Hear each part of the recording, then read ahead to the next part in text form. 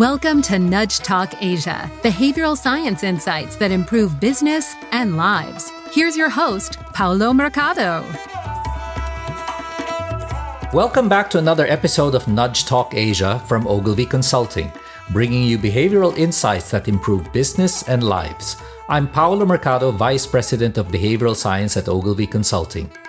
The prolonged global pandemic has highlighted the importance of taking care of ourselves, not only physically, but mentally as well. WHO estimates that there are more than 576 million people worldwide suffering from depressive or anxiety disorders. The situation became even worse during the global pandemic.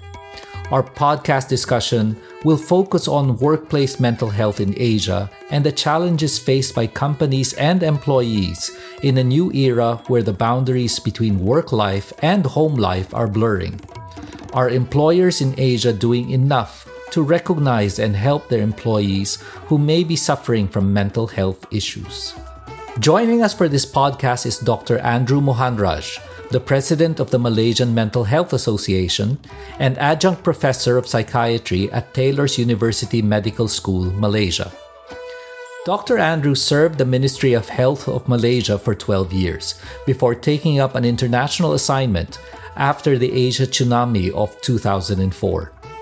As a consultant psychiatrist and mental health development advisor, he has done pioneering work in Southeast Asia for the establishment of sustainable psychosocial rehabilitation services in the Philippines and Timor-Leste. Dr. Andrew is actively involved in the mainstreaming of mental health issues in Malaysia as the president of the Malaysian Mental Health Association, and he has also served as a member of the board of directors of the World Federation for Mental Health. Dr. Andrew has also just concluded his consultancy with the World Health Organization Regional Office as a mental health and substance abuse consultant. Welcome, Dr. Andrew. Oh, thank you very much, Paulo, for this opportunity. I consider it an honor to be here today. Yes. I'd like to just begin, Dr. Andrew, with just understanding the state of mental health awareness and treatment in Asia. As stated in your bio, you've really worked in the mental health space all over Southeast Asia. So could you tell us a little bit more about the scale of the problem as you've seen it? Well, I think generally speaking, you would find mental health awareness is rather low in most Asian countries, really. And in some countries, you would find accessing appropriate treatment is also wanting. So these two aspects are not the same, because in some countries you actually find appropriate facilities and treatment facilities available, but people simply do not want to access these services because of poor mental health awareness, as well as perhaps, stigma associated with mental health, and also some certain beliefs which are linked to their individual cultures that actually forms a barrier towards accessing mental health care. Now, I can tell you, in Singapore and Malaysia, where recently I came across a study, quite a robust study, which showed that in both these countries, there's a treatment gap. It's a wide treatment gap as well as mental health is concerned, which demonstrated that only 1 out of 5 people in both these countries who had mental health issues but did not access mental health care. Now, this is a classic example, at least as far as Singapore is concerned, where there are facilities to access mental health care, yet 4 out of 5 Singaporeans do not access mental health care. So, it is very ironic that it is not always, you would think that, not accessing mental health care is only because of low resources. It may not necessarily be so. It could also be a reflection of a reluctance to seek treatment due to stigma and poor understanding of what causes mental distress.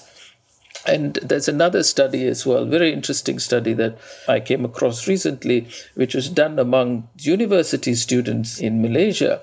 And a significant number of them, and this was more than 50%, and I forget the exact figure, I think it was something like 60%, where university students demonstrated poor understanding of coping strategies and had negative attitudes towards mental health. And most interesting was that for me, as president of the Malaysian Mental Health Association, I found this a bit strange that 60% of students interviewed in that study could not differentiate between sadness or low mood and clinical depression. They just didn't recognize clinical depression as an entity. So clearly there's a lot of work, that needs to be done with regards to tackling this issue of mental health literacy. Right. I find both of those facts quite surprising, Dr. Andrew. I mean, one, Singapore, one of the most advanced countries, a city-state, highly urbanized, with one of the highest levels of education in Southeast Asia. And still, 4 out of 5 people don't seek treatment and don't even recognize that they may have an issue.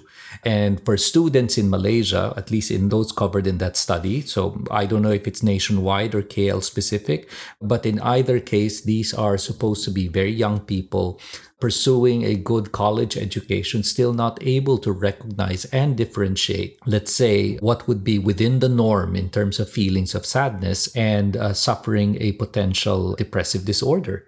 So what is the reason for that lack of awareness, even amongst what we would assume to be highly educated people or people living in highly modern societies? I think, when you talk about mental conditions, mental health conditions, if it is a psychotic condition like schizophrenia or substance-induced psychosis, it is very prominent. The symptoms are very clear, and there is a greater awareness of what causes this, and such a person may need psychiatric help. But somehow depression and anxiety is not in this equation, because people tend to look at someone with depression or anxiety as a sign of a weakness in character or, a personality defect. Somebody who's just making a fuss about nothing. That's a prevalent thought about what constitutes depression. And clearly, like when I told you about that study, it demonstrated to me that people still cannot think of depression as a clinical entity. They think it's just prolonged low mood and that's it, and you can snap out of it. That's the kind of thing. And in addition to that, also, all through Asia, you do see the kind of society is still very much trapped in that superstitious belief that it could be a work of some black magic or something to cause sort of mental health issues or psychological issues in someone else. And most likely that the first line of treatment would then be to visit the traditional healer or the village shaman. So it does not necessarily mean that they do not recognize that a person is having some sort of psychological distress. Perhaps they do, but they do not subscribe to the view that such a person may need, evidence-based intervention. Probably it can be sorted out by, the local traditional healer, perhaps. So that's why in my practice, I find it very strange that, the majority of my clients, at least when I was in government service, they would spend a lot of money visiting Indian, Chinese or Malay traditional healers, and naturally they would have spent lots of money on them, and after all these repeated failed attempts, then they come to the hospital to see us. So we are never the first line in our very traditional settings, but I must say that things are changing now for the better. Yes, but is that tendency to go to traditional healers or to look at those avenues, is that prevalent also in highly urbanized settings, or is it primarily a rural problem? Yeah, it is. I would say it's primarily a rural problem. So that's why when we spoke about Singapore just now, it's very paradoxical, right? And you pointed out it's a first world settings with services all over, and it's not a question of accessing the services, but what happens when you access these services? What would people say? There's the stigma that is associated with accessing services and the prejudice that might be as a consequence of you accessing such services. And when society is all geared towards, performance, high performance, so anything that affects this is seen as a sort of a weakness in character as well. So I think this is a whole lot of issues here, but it's interesting that you brought this up, because I find that it's not always that it is low resources that is the major barrier towards accessing care. Sometimes it is our own understanding of what mental illness is all about, or what psychological distress is all about. Yes, I'd like to dwell on that a bit, because definitely when you go to highly urbanized centers in Asia, there is a very competitive work culture, both driven by employer culture as well as the employee's own desire to succeed. And this definitely is a major factor in people looking at potentially anxiety or depression as, something that they don't really recognize, because it may be seen as a sign of weakness and therefore may impair them from being competitive at work.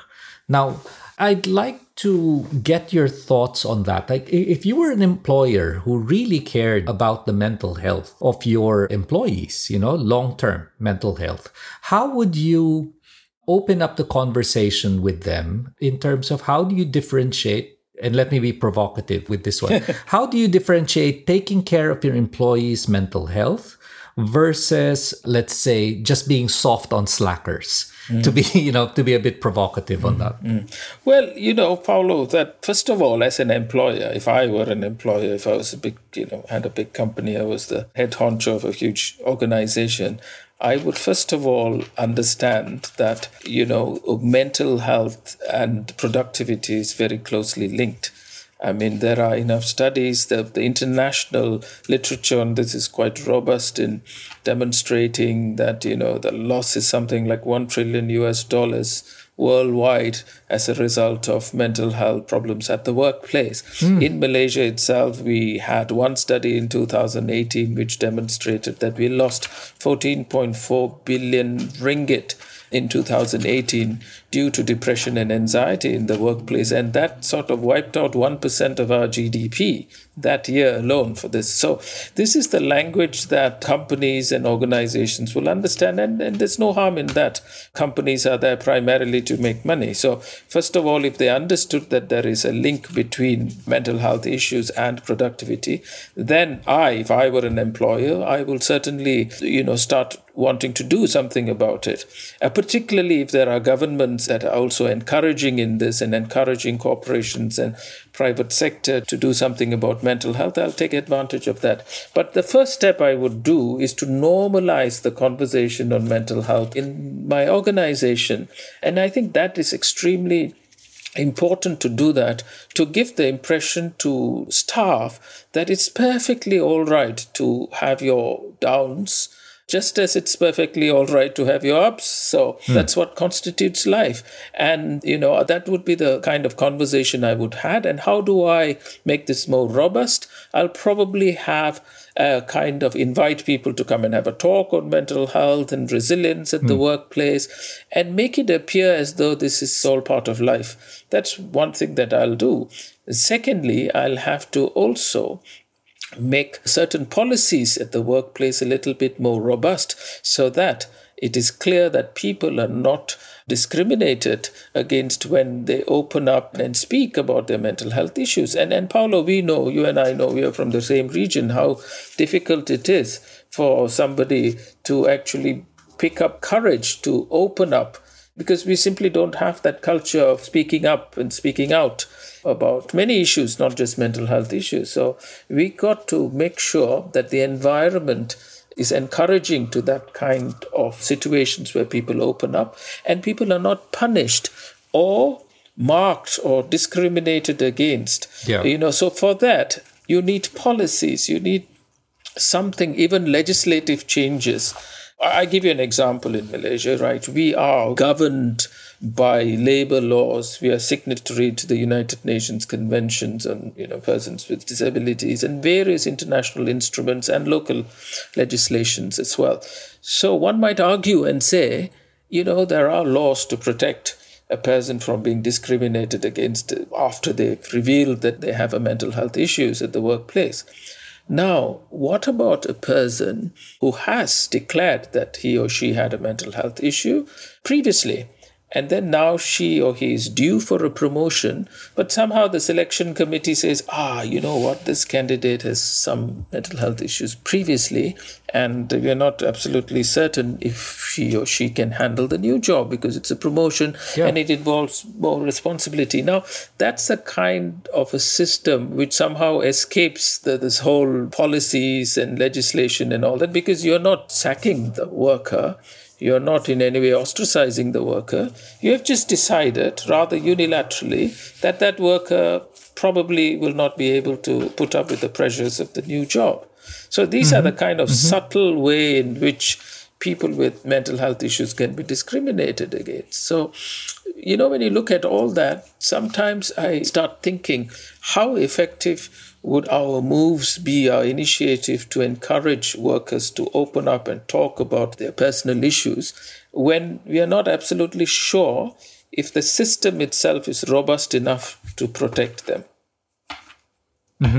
Yes. In fact, in some other discussions that I've had on the topic, that was a major theme that kept coming out, that even when employers have mental health programs, I think for the lunch and learn, getting people to talk about it, people are open to that. Yeah. But when you actually have a counselor or a clinical psychologist or a therapist on site, there seems to be, at least in some of the interviews that I've had, some great hesitation accessing these services at work. Because if you are seen accessing this at work, you can get labeled. And if you can get labeled, and if management hears about it precisely, it's not so much that they fear that they will be directly reprimanded or ostracized for that. But when promotion time comes, they're labeled as, they can't hack it because they've seen the counselor. So how do we manage that? Because on the one hand, if you're an employer, you want to provide these services. But on the other hand, you cannot help sometimes, even if you have confidentiality and anonymity clauses there, office gossip and office talk can spread. And then managers may have these unconscious bias of people who access mental health services. So how do we resolve that?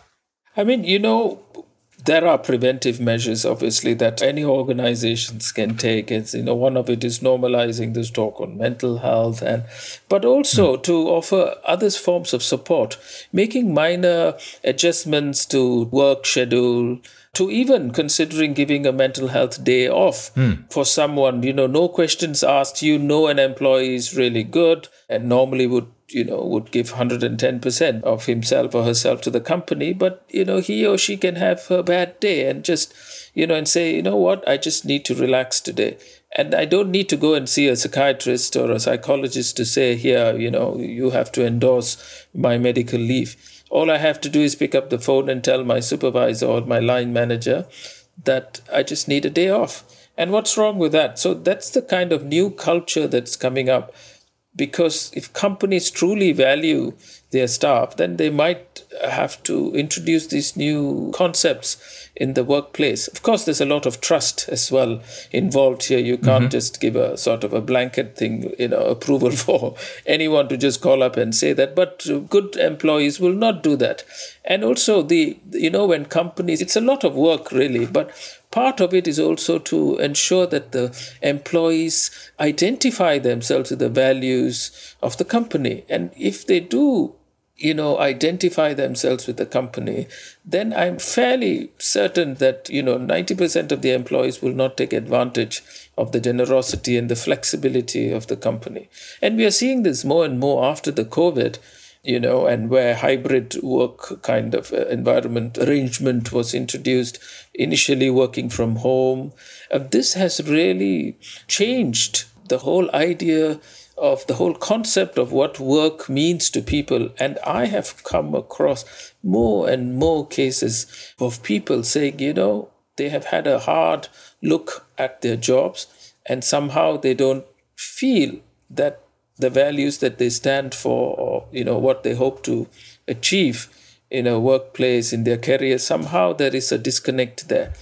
And they have just quit, and that's very surprising. But When you mentioned just now what else companies can do, I think I need to share with you something that some companies thought was the right thing to do. And this started prior to the COVID, of course. I think it became very popular in this part of the world about 10 years ago when big companies started subscribing to EAP, Employee Assistance Programs. And, they found, at least our experience here in Malaysia, is that's a very poor uptake on this.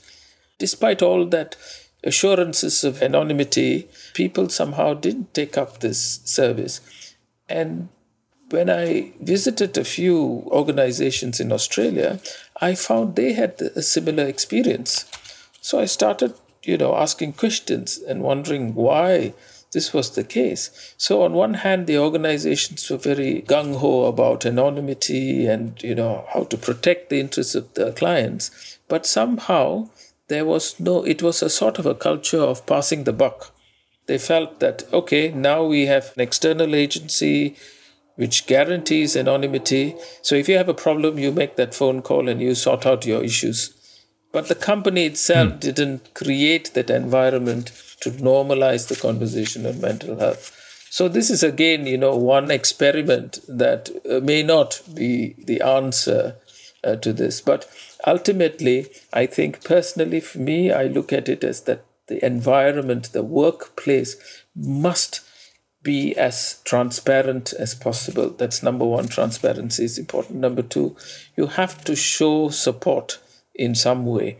And when you do that, that's when the employee identifies himself with the organization. And then the road ahead may not be as difficult for everyone.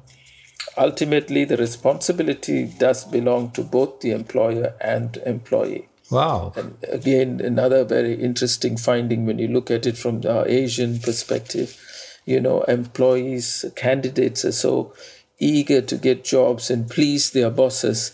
And a lot of them would claim or to declare that they are capable of handling some tasks or know some skills. But, after getting the jobs, they just find that a little bit of a challenge. And that can lead to stressful situations as well. Again, demonstrating that the whole workplace dynamics can be a little bit different in Asia and in a Western setting. There's so much that you've said there, Dr. Andrew. I mean, what struck me was that it's not enough for an employer to simply provide employee assistance programs, as a service, a mental health service. You outsource it. You have either a hotline or a little clinic in the office or maybe a help desk. It's not enough to do that. And that what employers actually need to do is to work on an organizational culture, a work culture that encourages mental health conversation, that recognizes both the strengths and the limits of individuals. And what you said also earlier struck me in terms of the alignment of what the company does and the values of the employee together, plus also very sharp managers who know that even if you have young, overeager employees who want to do more, that managers must be sensitive to the fact that people cannot do extensive amount of overloaded work for a long period of time without eventually breaking down. It sounds almost like, being an athletic coach and managing a team well for prolonged performance. Absolutely. You cannot keep pushing a team at every competition. You need to have people, rest or have key roles that they play and have sufficient time for recovery. Yeah, absolutely. And Paulo, the last point you mentioned sometimes has got to do with communications, really, between the manager and the staff or the employee here. And that's what we saw after the pandemic, at the height of the pandemic, when people worked from home. We found that there was, greater number of, and I'm looking at this from the perspective of the complaints that we received in the helplines. And, people said there was no clear instructions as to, how they're going to perform their work from home. And often they were burdened by work. They had to be answering emails 24/7 and expected to do more work because they were at home. So again, that was that sort of a communication problem. And another very interesting observation is that one manager who consulted me said, Nowadays I have to be more skillful in reading emails because I have to read between the lines and to see whether that was a very curt message and to detect distress between the lines in an email. So that's the kind of skills people actually developed because of this lack of communication. Yes. At one point in my career, I had worked outside of Asia. I'd worked in Europe, where the work culture is very, very different. And in fact, we had jokingly said that, wow, you have a luxurious work life there because people respect weekends, people respect work hours. Yes, you will have overtime every now and then, but it's always considered as exceptional rather than the norm. True. But in Asia, you have, let's say, blurred lines of hours leaking through what is agreed in the contract, especially now also with a lot of online work. Evenings are no longer as sacred. Before, when you're physically working in the office, the moment you get out, you're still accessible via mobile phone. But there's often that thing that, but he left already, might be driving, might be commuting. Nowadays, there seems to be this blurred line that you can be accessible anytime. The question I have is, based on your work across different Asian countries, are you seeing more or less that same pattern of fluidity between work and home life? Or are there countries where you see that situation is more extreme and that there are countries, let's say, which have a bit more, dare I say, discipline or at least sacredness of personal time? Well, I think generally speaking, in the Asian culture, there's a tendency to blur the lines. But you see now more and more organizations adapting a more stringent policy here in terms of respecting one's personal time. I mean, some organizations, even in Malaysia, are going to the extent of saying employees are not to send out emails on weekends because that puts a sort of a burden on the recipient to answer those emails. So they have a cutoff time for that, not to mention phone calls and things like that.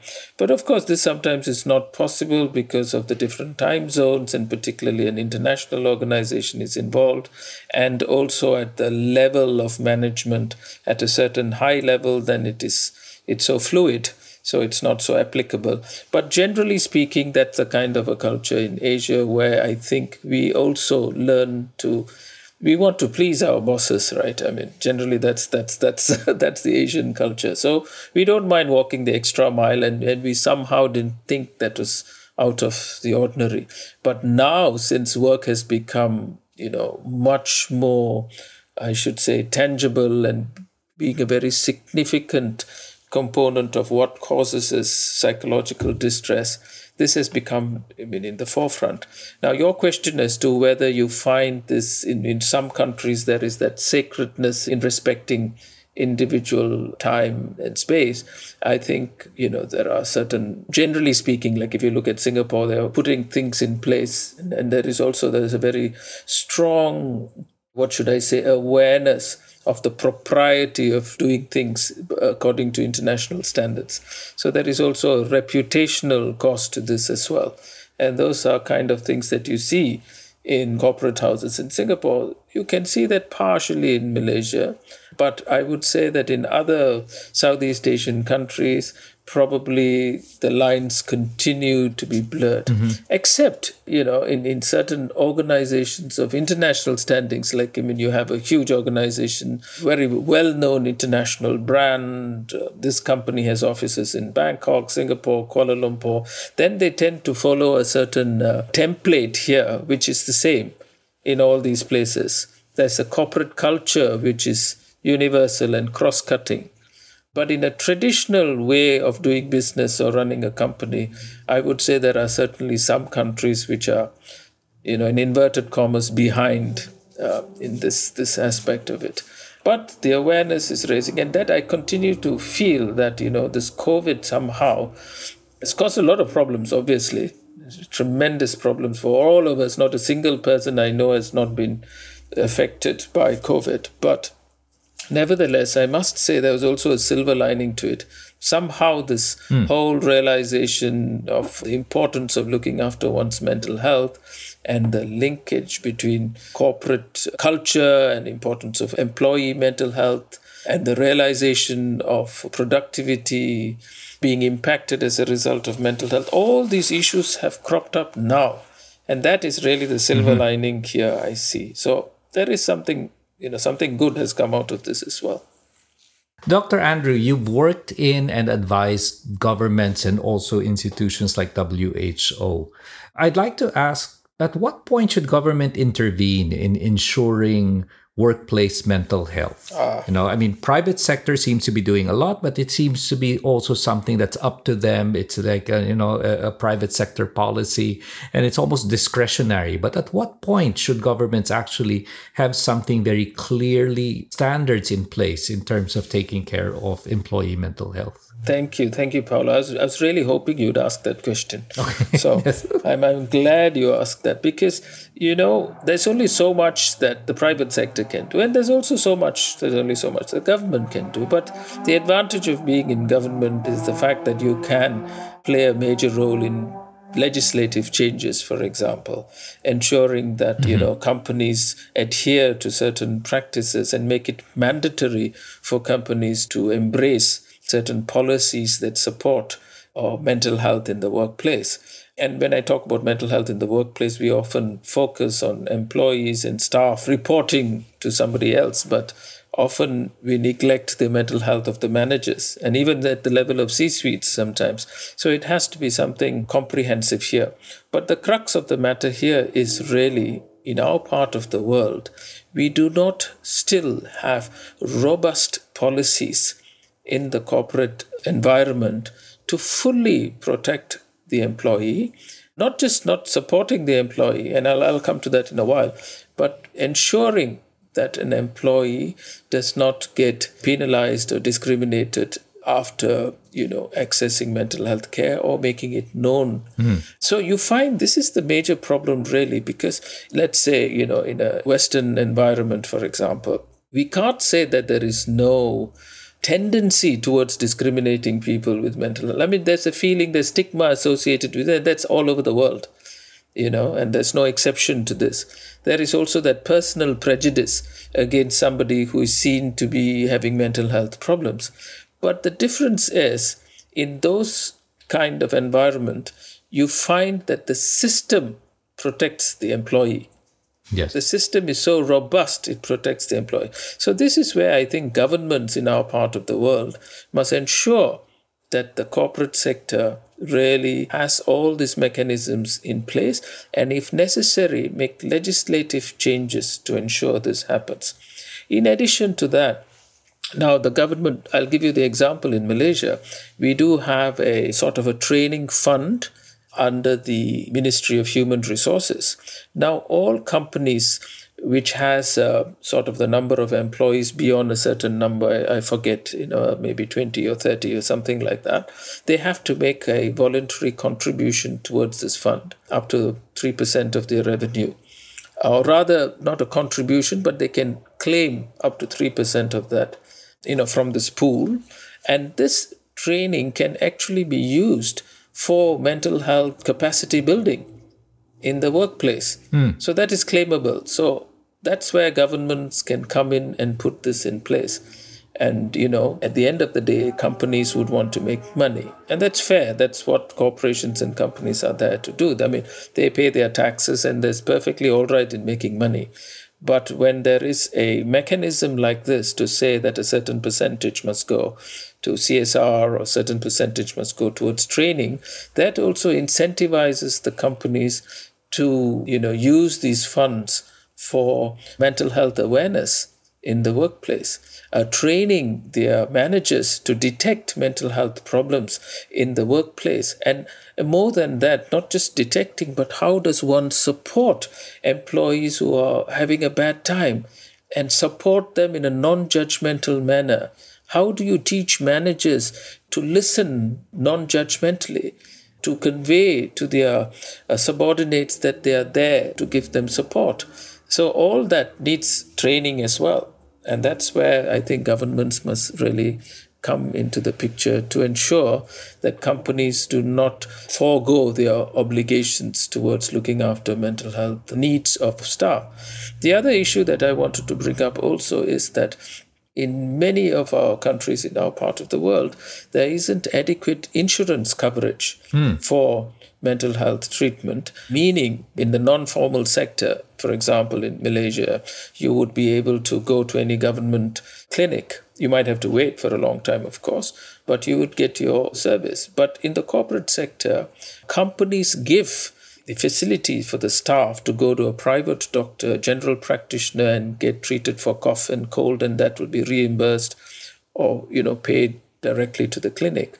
But for mental health services, if you wanted to see a psychiatrist or a clinical psychologist, now that is all out-of-pocket expenditure, simply because insurance doesn't cover that fully, rather.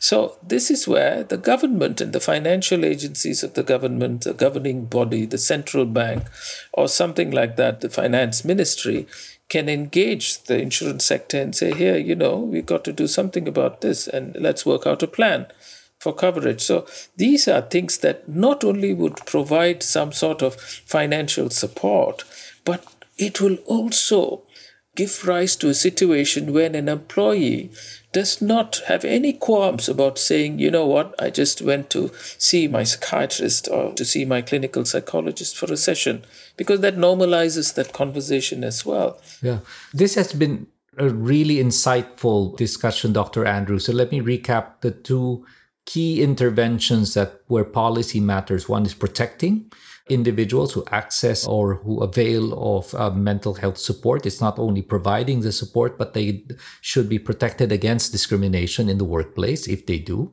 And then the other one is on, in fact, legislation that provides mental health insurance coverage. In that way, is so that when people are in need of help, then financial burden is not something that acts as a barrier for them to accessing help. Absolutely. Yes. Would you care to add anything else in the last few minutes of our discussion? We have focused on certain very commonly cited mental health issues in the workplace, depression, anxiety. But, I have realized in feedback that I got from the corporate sector in some of the work that I have done in the region, one thing that is forgotten is burnout. Now, burnout is often confused with depression, although it might have virtually the same features of depression.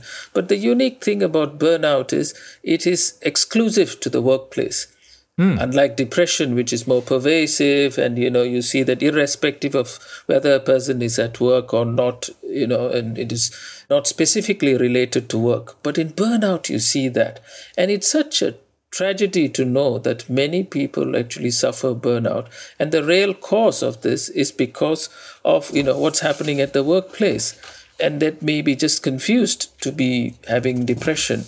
And really, it is so easy for it to be reversed if both the employee and employer had a better understanding of this. Wow. Well, that's a whole podcast by itself, the psychology of burnout and whether or not also, what part of it is mental health related and what part of it is really about organizational and corporate culture. Absolutely. And how do you create early warning signals and how do you mitigate employee burnout?